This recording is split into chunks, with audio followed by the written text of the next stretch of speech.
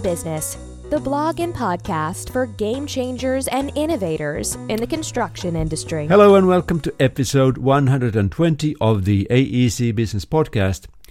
In this last episode of 2021, Paul Wilkinson and I, Arni Heiskanen, discuss the news and phenomena that we found interesting this year. Paul and I started collaborating in 2020. We host AEC Tech TV, and we've organized 2 AEC Tech webinars with WDBE this year. Welcome to the podcast, Paul. Thank you for having me. Good to be talking to you again, Arnie. Perhaps you could start. What's the first on your list? The first on my list is a kind of revival in wearables. I was contacted during the course of the year a couple of times by people either I already knew or who were new at and knew of me through the blog, but they were new at XYZ Reality. So there was a business that became the sort of the darling of the tech brigade with a head-up display fitted into a site safety helmet, a company called Daiquiri. Unfortunately, they went bust. But XYZ Reality is looking really to step into their shoes, try and move the industry forward with a wearable device. And essentially, it allows the user to view and superimpose a building information model over the work that's taking place on a construction site in real time. So that, for example, if concrete is being poured or a piece of steelwork is being positioned, they can check it for accuracy against the design in real time and avoid, perhaps misplacement or inaccuracy in its installation. So to avoid rework, really, to avoid the mistake at the point of installation. So they were present at Digital Construction Week, the big trade show in London, which this year took place in November, and attracted a lot of interest at the event. I think the jury is still out on the extent to which a very cost-conscious industry is going to take to wearable devices where the costs are, in the hundreds and thousands of pounds or thousands of euros. But certainly, the benefits of avoiding rework may make the technology pay for itself. It doesn't have to be worn by everybody. It just needs to be worn by somebody who can spot that something is wrong and avoid that costly mistake. Yes, I also followed up on their news and I saw that they had a demo at the Digital Construction Week. A lot of people were testing it out, and as you do at trade shows now, you often see people who seem to be staring into space. They've got a headset on, whether it's mixed reality like XYZ we're doing, or whether it's virtual reality where somebody's wearing something and is roaming around inside a virtual world. There were some people on the Bentley stand, for example, with handheld devices and a headset on, seemingly staring at the wall of the exhibition centre, but no doubt off in some amazing internal space in a world of their own. Yes. So you didn't have a chance to test was it Atom, the new product? I think it is that, but I didn't get a chance to test it. Digital Construction Week was an incredibly busy time for me. I was committed on various stages for 75% of the show. Understand, yeah. Well, my first item also is somewhat related to what you were talking about. It's AI and AI specifically for situational awareness on construction sites. And AI in general has been a pretty hot topic this year in many ways, but the most practical solutions that I have seen or applications of AI are in situational awareness and reality capture. For example, only yesterday I interviewed Stuart Maggs of Scale Robotics, and he explained how their technology works. So the idea is that when you're on a construction site, you are starting to see people taking photos or videos using hard hat cameras.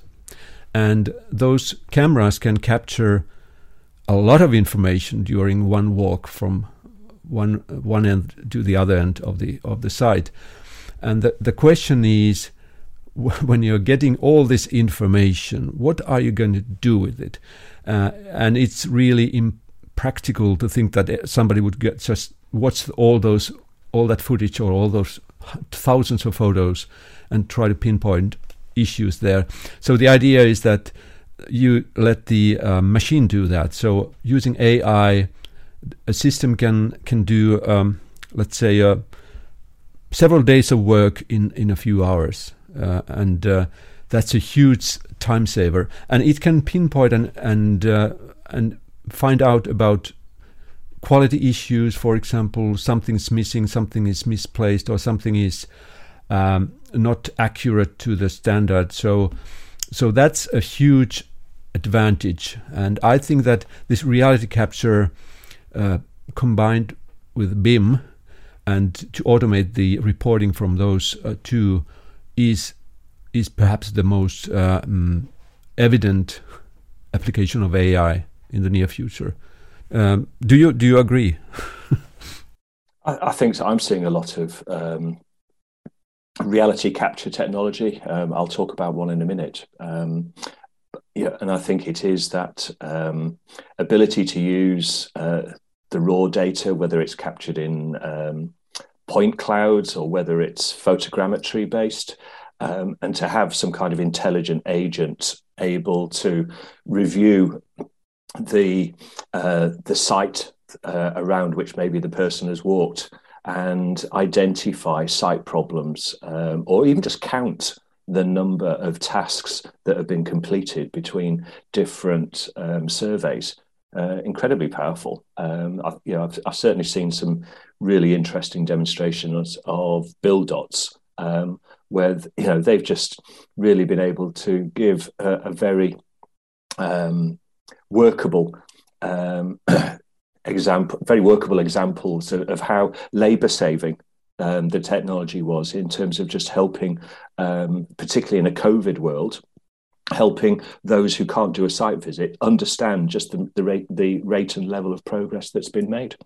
Yeah, that's a good point. COVID, in fact, has forced many companies to completely change the way they worked and do remote inspections and remote managing of sites, which has accelerated the digitalization considerably, I think. So you mentioned the automated progress monitoring. That's certainly one of those things that are key to situational awareness. But perhaps you can take it from there and what is next on your list. It kind of segues neatly from reality capture, and I mentioned laser scanning.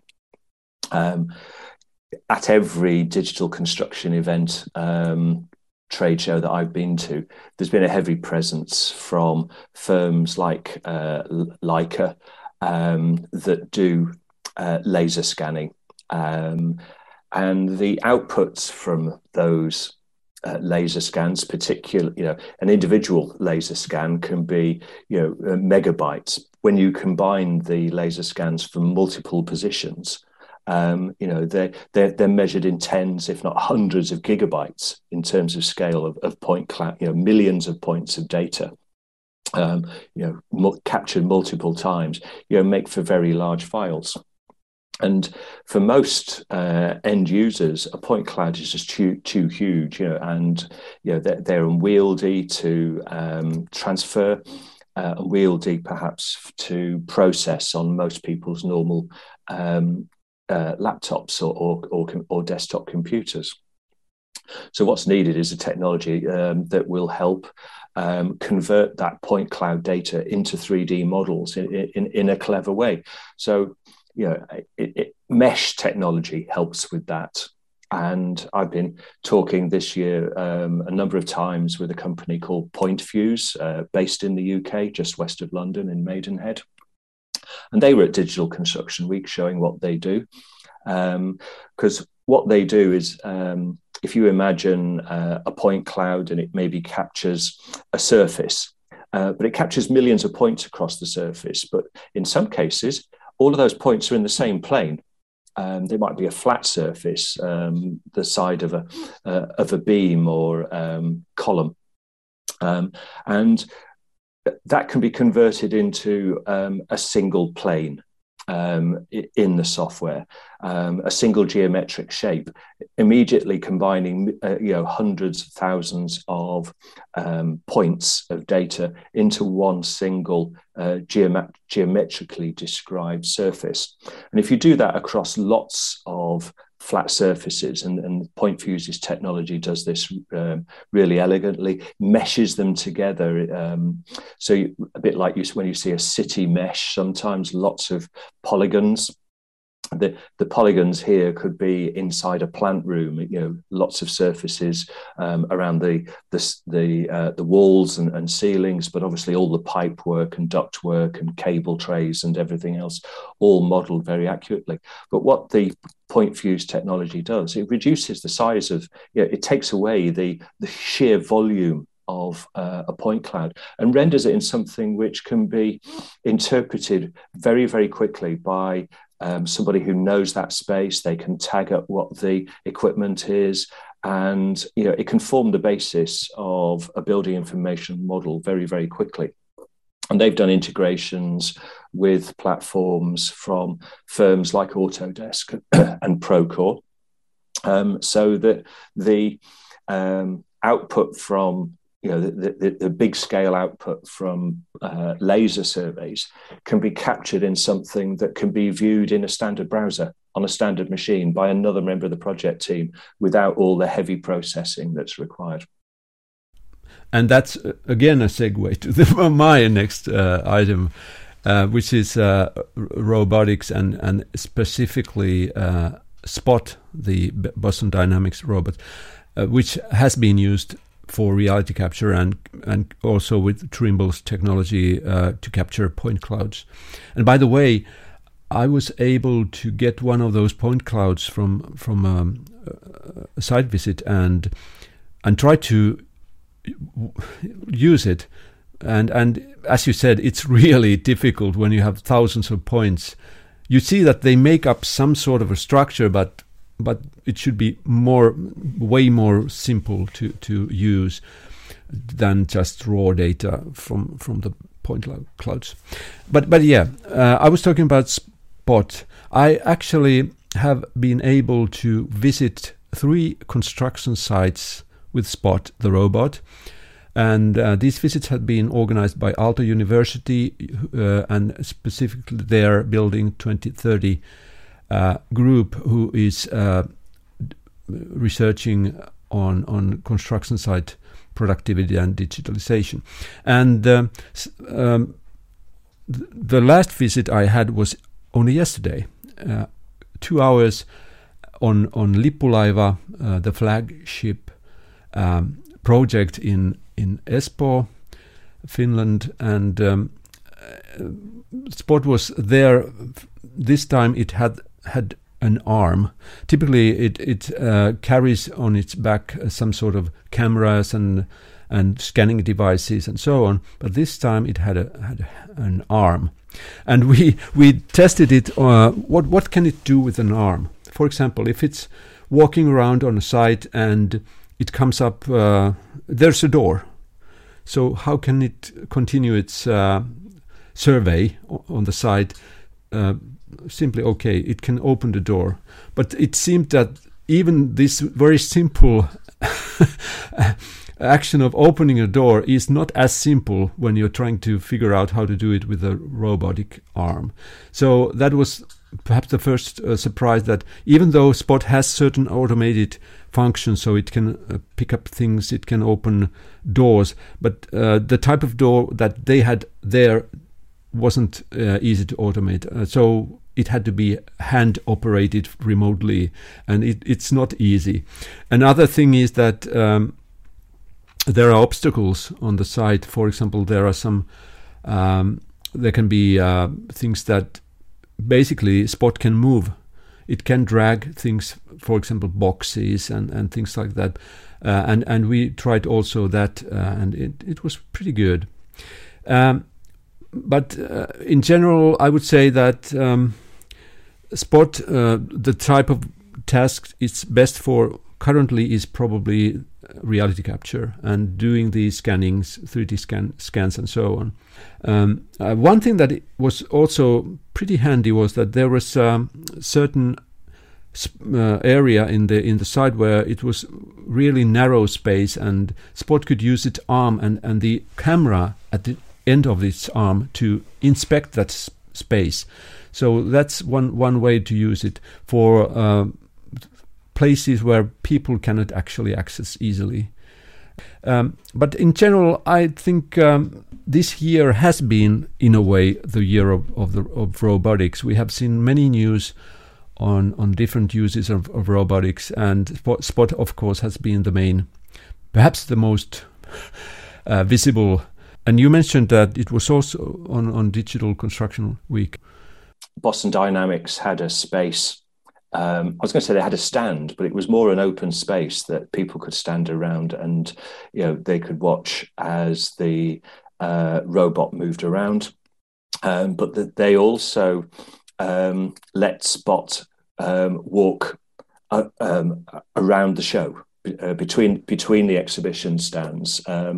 And it always attracted interest. People were intrigued to watch this dog-like robot walking past their stand. And obviously there was a scanning device on the back. Nobody knew exactly whether the scanning device was switched on, whether it was capturing data or not. There wasn't an arm in place, but I'm intrigued by the idea of there being an arm. I had visions of it opening doors. But also maybe summoning a lift. I mean, because you can imagine maybe there are elements of testing on site. Do the lights work? Use the arm to switch a light on, switch a light off. So it could be doing some simple things like that. That if they've got to go around a building and switch and just test hundreds of light switches, that could be something that could be robotized. And captured the data captured accordingly. Do you still have something to talk about?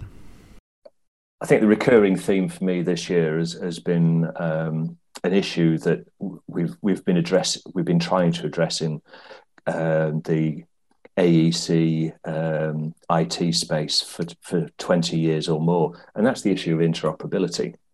The ability of two systems to exchange data seamlessly, and then for people to be able to use that data. If I go back a few years, there was a report done in America about the cost of poor interoperability to facility owners, and it estimated that the cost per annum for a single year for the facility owners alone was something like $15 billion. In terms of having to convert information from one format to another, the reversion to paper was wasteful. It was the issues of exporting and importing, sometimes imperfectly, and then therefore having to rework the data or reconstruct the data from scratch. So all of these costs added up, and even if they were borne perhaps by designers or constructors, they obviously pass the cost back to the client. So ultimately the costs are borne by the owner operators, by the clients of the industry. So this has been an issue that we've been addressing for a long, long time. Um, and part of the rationale, the reason for it is the way the industry has been structured. We've worked traditionally in silos. Our software was developed to resolve particular professional challenges. So we created architectural software to resolve architectural problems. We analysed engineering problems, so we had engineering software. We had estimating tools for estimators. And these are all often point solutions which delivered outputs for individual professionals, but they didn't necessarily make it easy for those professionals to share their outputs with other professionals who might need to reuse some of the information.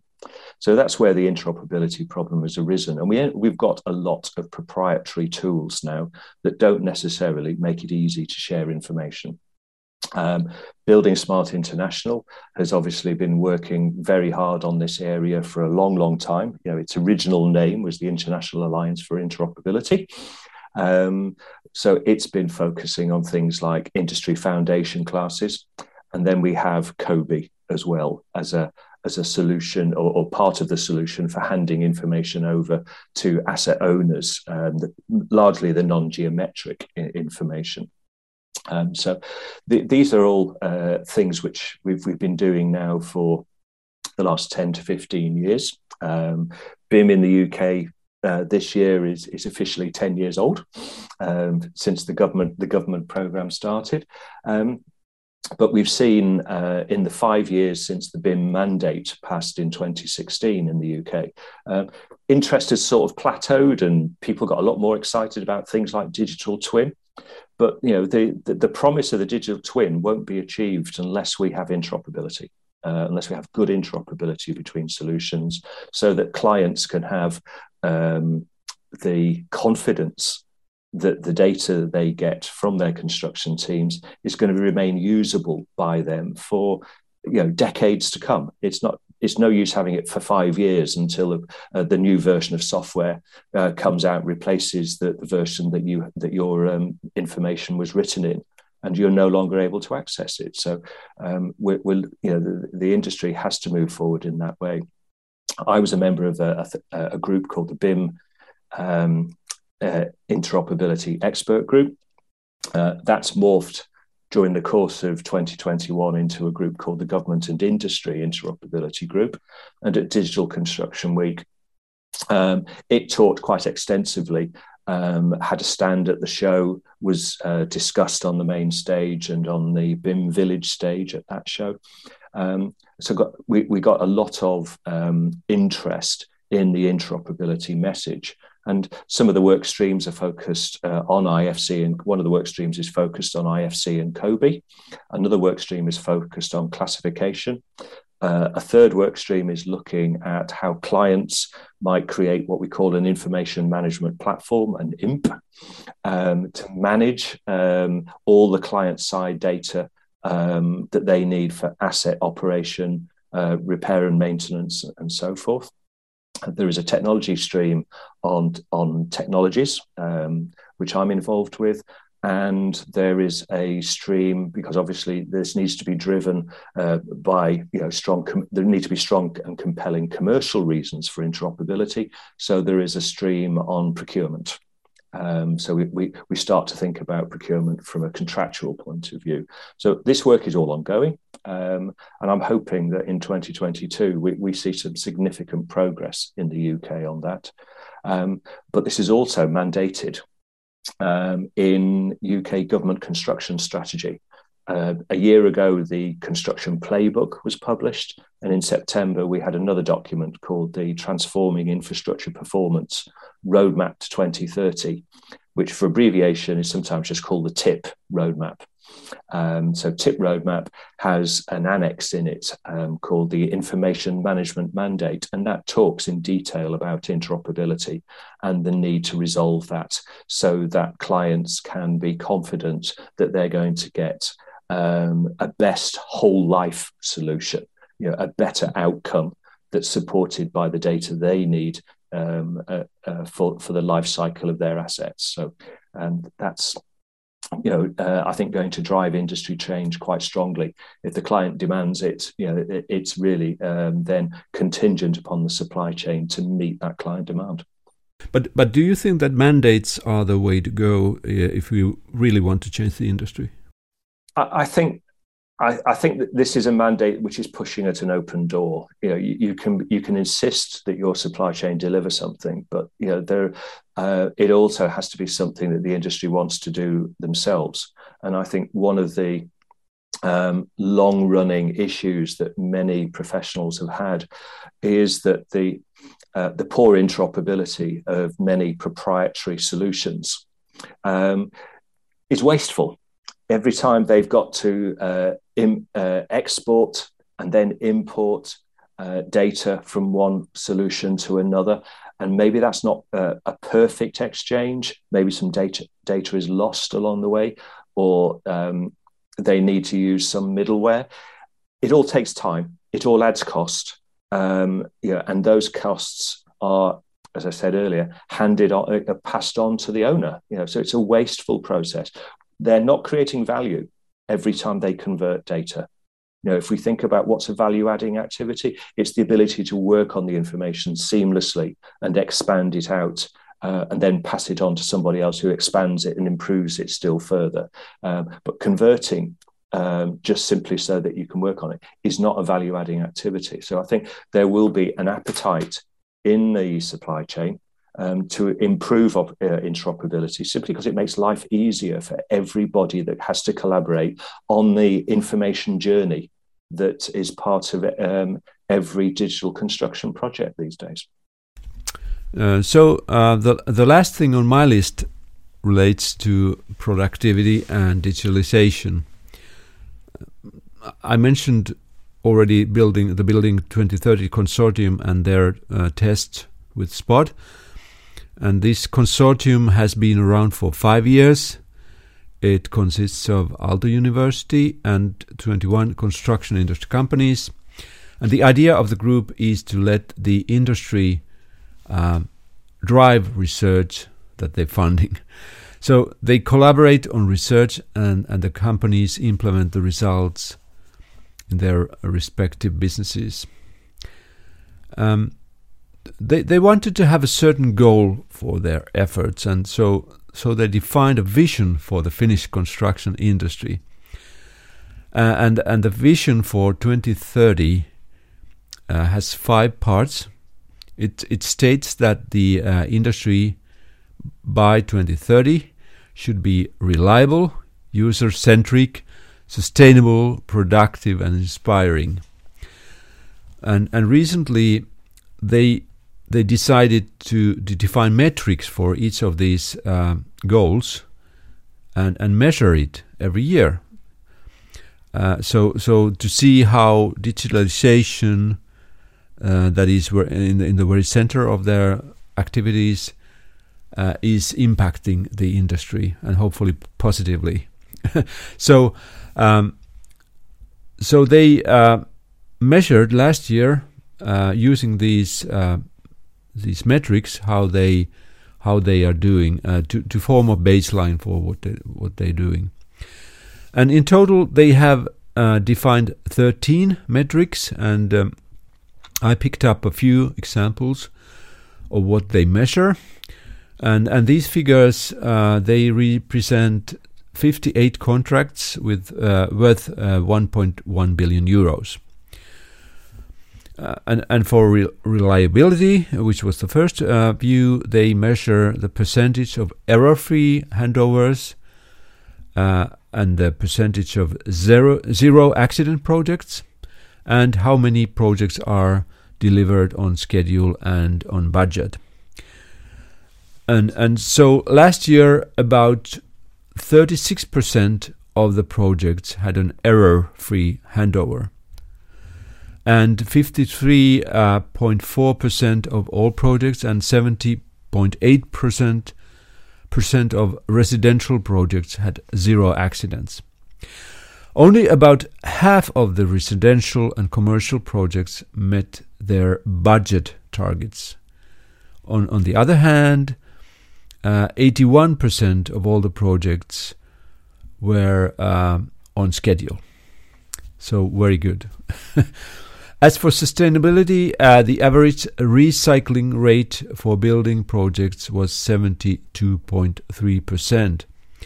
And if you compare that with the car industry, 87% of car parts and materials in the EU were reused in 2018 and recycled. So that's the baseline, and I'm really interested to see if digitalization will have a positive impact on those numbers. So Paul, do you know of similar surveys in the UK?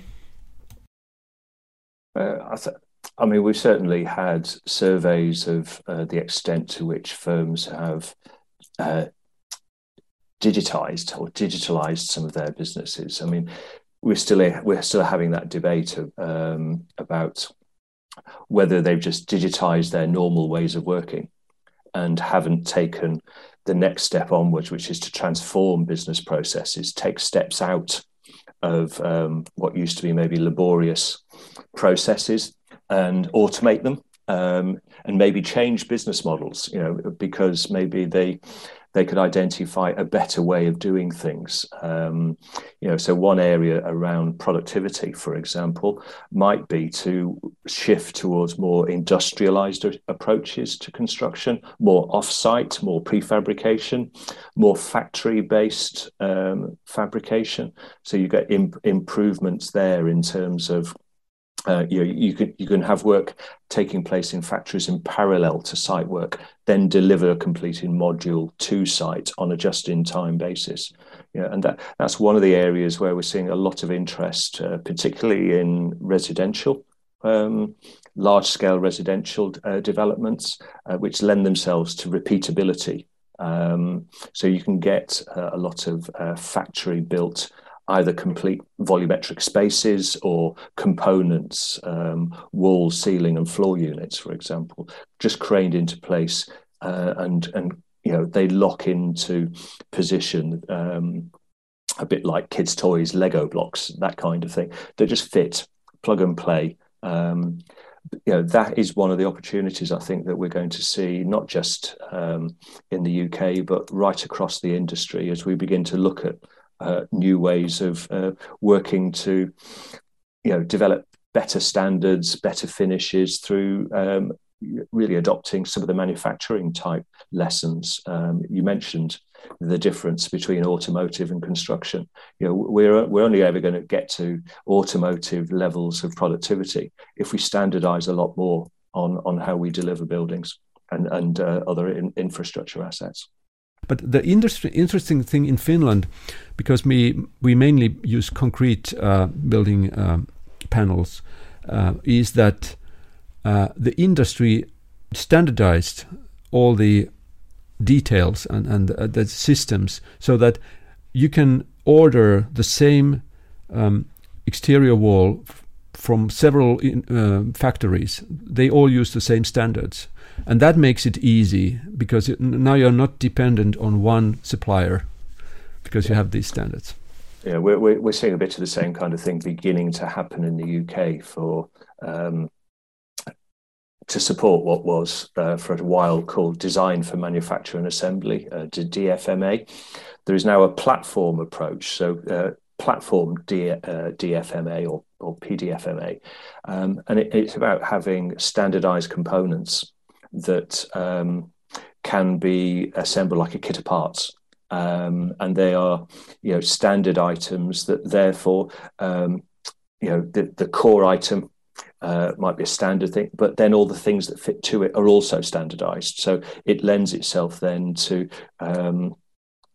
helping manufacturing businesses be confident that they can deliver standardized products at scale. They've got a predictable market, because the last thing somebody wants to do is set up a factory only to realize 3 months later that somebody then wants something a slightly different size, and you've then got to rejig your production line. That's not effective. So having standardized approaches absolutely has to be the way forward. Okay, so I think those were my three items, and you also had three. So I think we're done here with these. But no, I think we're going to have an interesting 2022 if some of these things start to penetrate into wider use across the industry. Yeah. I was just saying the same, that it's interesting to see what happens in next year. Because my feeling, I don't know if you share it, is that during the last weeks or towards the end of this year, this has just accelerated. There are so many news about new technologies, new companies, startups getting funding, and so on. So that this is accelerating this development. I think it has. I think there's also, maybe we've mentioned COVID a couple of times, but the more that people have become comfortable working remotely, using technology with confidence, no longer feeling that they have to be in the office, that there are technologies that can help them when they're not in the office, it makes them more comfortable when they start then thinking about, well, how could we apply digital approaches to some of our activities, whether they are office-based or traditionally office-based. Are they things that they can now do from home? Are they now things that they can do working collaboratively through Teams or Zoom or other platforms? And then particularly when you get to site, not everybody needs to be on site. It could be that somebody walks around with a camera on their helmet or is, Spot the Dog is monitoring their activity. It changes the dynamics of how people interact with information and whether they need to be on site. And the fewer people on site in some cases means the safer a site might be. Yeah, and now the recent development in consumer electronics and what Meta, for example, has said, and we are moving towards virtual environments. Yeah, I certainly sat in a presentation where somebody talked about the metaverse in a lot of detail. That was almost the new buzzword. If we get tired of digital twins, it'll be a metaverse. Yeah, no, everything's metaverse. Yeah. I went to 2 conferences in November at which Epic Games were exhibiting. Yeah, and so this is an organization which has taken online gaming by storm. It's millions of users around the world using its visualization technology, and they're addressing the construction industry as a market opportunity now, and they see their platform as a way of gluing lots of the existing technologies together to help people view and visualize in advance of construction or even during construction what's happening on a project. So if we've got gaming organizations now seriously playing in the industry, that's going to be a major change in the dynamics of which will grab the attention of some of the long-term incumbents. They can't sit comfortably back and just let Epic Games walk in. They're going to have to respond to the potential for change that somebody like Epic or other firms, even Facebook maybe, moving into the metaverse might make to the industry. Well, my suggestion is that when we do the same session 1 year from now, we will do it in a metaverse. There'll be a test of how far it's come in a year, won't it? Yeah. Okay, Paul, it has been a pleasure again talking with you, and I think we still have a lot of work to do until the end of this year, so let's get onto it, and happy holidays. Yes, and season's greetings to everybody listening. Yeah, from me too. Bye-bye. Bye-bye. Thanks for listening. For more construction, innovation and technology news and stories, visit aec-business.com. And remember to subscribe to this podcast.